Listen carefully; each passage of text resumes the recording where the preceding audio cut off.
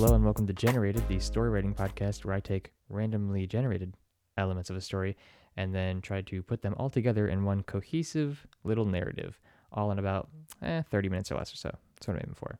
As always, I am your host, Neil Browder. Shall we begin?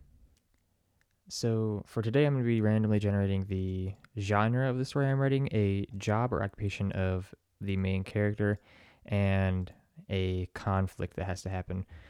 So I'm going to start with the genre. So I'm on a random genre generator. I'm going to go ahead and roll it 5 times, and whatever it lands on, I'm going to stick with it. 1, 2, 3, 4, 5. Comedy. Oh boy. Can't wait to show my funny bone. Okay, after that, so genre comedy. Already getting that funny juices flowing. Random job occupation. So I'm going to roll this one 3 times, and then whatever job I get is going to be the main character in this comedy's job. He is a marketing director, the funniest job you can ever have. This will be so easy. I don't even know if I know what fucking marketing directors do. Okay, now for the conflict. So this generator I'm using on storytools.com, it generates 10 at a time. So I'm going to go with whatever is 4th on the list. 1, 2, 3, 4. Oh, Jesus. Slaying of a kinsman. Okay. Oh, God, this is fucking horrible. Why did I do this? Okay, so it is a comedy about a marketing director who has just had a kinsman slain. And it has to be funny. Well, my first ideas are something... Wow, how can I turn a fucking murder of a brother into a comedy? Obviously, this is a marketing director. Let's call him Derek. Living the ideal white-collar life, 30s, got a wife and kid. Maybe his brother lives with him, and it's kind of like a 2.5 Men situation. He's kind of like the... Well, I guess he would be the Charlie, huh? Damn, I don't know what to do. This seems like a bad idea. When I thought about randomly generated elements, I thought they'd all fit together way easier. Okay, marketing director. So he's got a big presentation, right? Because I think that's what those guys do. And it all... Okay, I have an idea. I don't know if it's a comedy or not. We'll try to work through it while I talk through it. Marketing director, we'll call him Derek. Derek is... he's preparing for a big presentation for work or whatever, so he has to get his files ready. And his brother, what did I name him? Derek? He'll be named Daryl. His brother Daryl is kind of a schmuck, lives with him, mooches off him, that kind of thing, and Derek is kind of tired of him. He ends up having Daryl killed, but in like a funny comedy ha-ha way, and then it turns out that Daryl was... what is that again? Oh yeah, Derek loses his files, and Daryl had it on him when he died for some reason, and then he has to dig up Daryl's body to try to get the files back. Is that funny? That doesn't seem like a comedy. It seems more like just like a tragic story about siblings hating each other. I think what really screwed me over on this story was that I rolled for comedy, which is probably the hardest thing to write. Comedy and horror are the 2 hardest stories to write for. Especially if you're me and you're not really that funny of a guy. But I'm going to give it a shot. I'm going to take a break, take all of this information that I have gotten, and try to write some sort of story that makes sense out of it. And then I will come back and read it to you all and see what you think.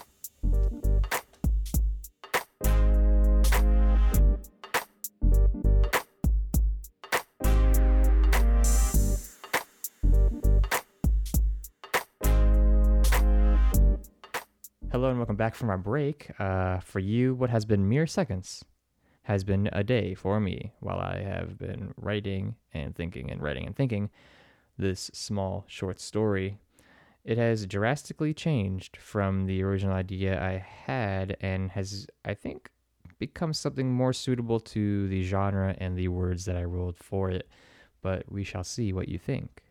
I did not think of a title for this short story yet, and I'm just now realizing that. But for now, I'm going to go ahead and call it The Tale of the Dead Daryl. So without further ado, let's begin.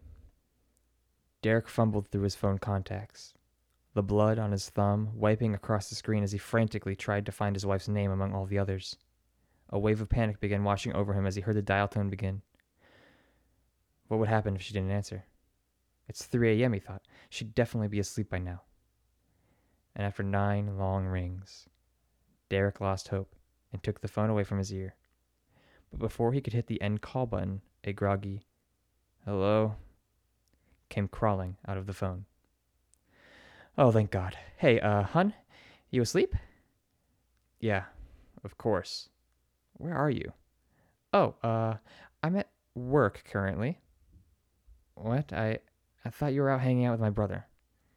Yeah, no, I am, or I was. Listen, hey, I need your help, like, a lot right now, okay? What time is it?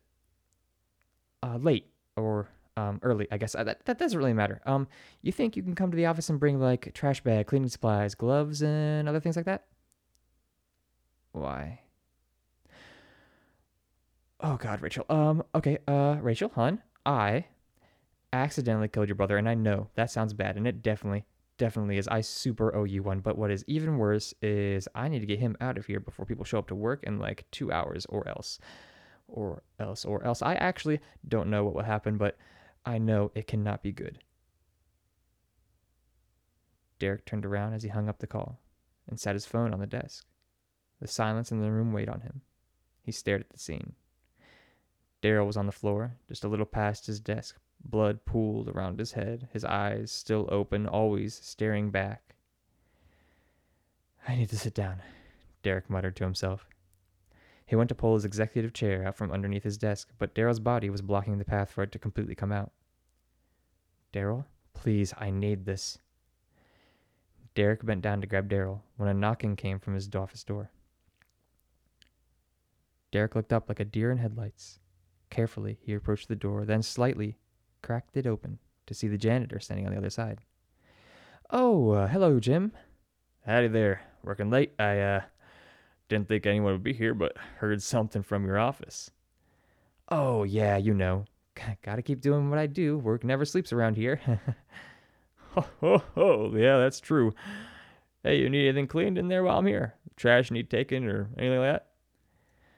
Oh, no, I think I'm great in here, Jim. Thank you, though. Hey, no problem. I just doing my job. Never sleeps, right? Yeah, well, that's right. I'll see you around, Jim. Yeah, you too, bud. Oh, wait. Looks like you got something on your shirt there. Jim touches a small red spot on Derek's collar. Someone eating some strawberry jam? My favorite. Jim begins to bring his finger to his open mouth for a taste.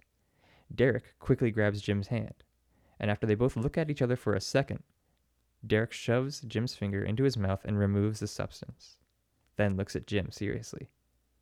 That's my fucking jam, Jim. Learn your place. He slams the door and turns back into the room. He gags and coughs a bit while bending down as if trying to get his body to spit up what he just did. He looks towards Daryl, his eyes still watching. Fuck you, Daryl, he coughs out. About 40 minutes of sitting at his desk with his head in his hands pass before another knock comes to his door. He opened it to see Rachel, wearing her PJs with a jacket and carrying a bag with cleaning supplies. Even when she was a disheveled mess who just woke up 40 minutes prior, he still found her beauty radiant in that dimly lit office. You look nice. Shut up. Yeah, that's fair. Derek moves aside and Rachel walks in and drops the bag of things on the floor. Let me see him, Derek.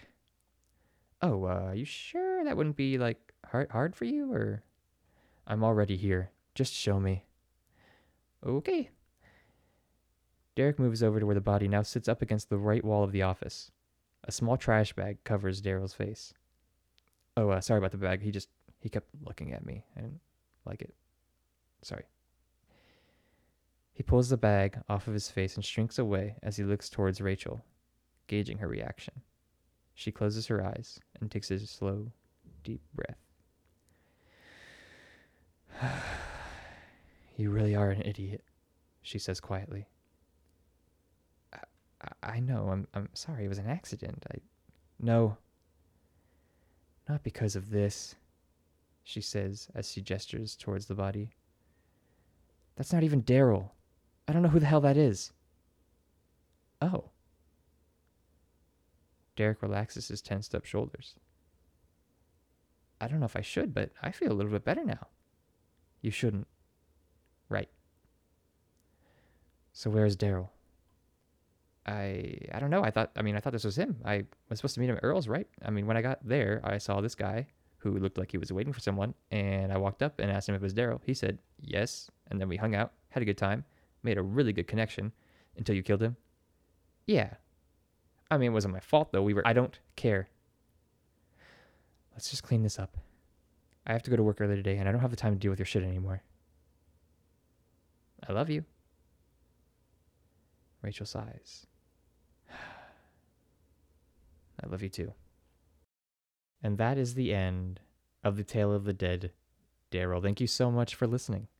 As you can tell, a lot of things changed from the birth of the idea to the final realization.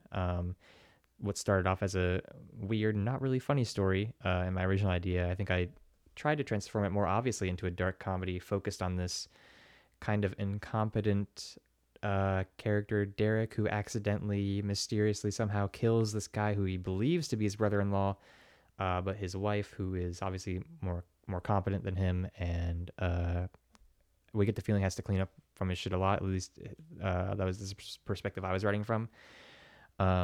Comes and realizes this whole thing is even worse than she had originally thought, and is just kind of over it and wants to get it over with. And in the end, she still loves him somehow. So I think it is a story that answers questions but raises a lot more of who are these two, what kind of relationship do they have, why is this something that she kind of seems to expect and deal with, and that kind of thing. And of course, some of the words I got I got like a marketing director or whatever, and that doesn't directly play into this story, but in my mind that was still him. That's why he was at this office, that's why he was doing things. But naturally, for him to say that he was a marketing director just never came up, and it never seemed important to bring into this story, or natural anyway.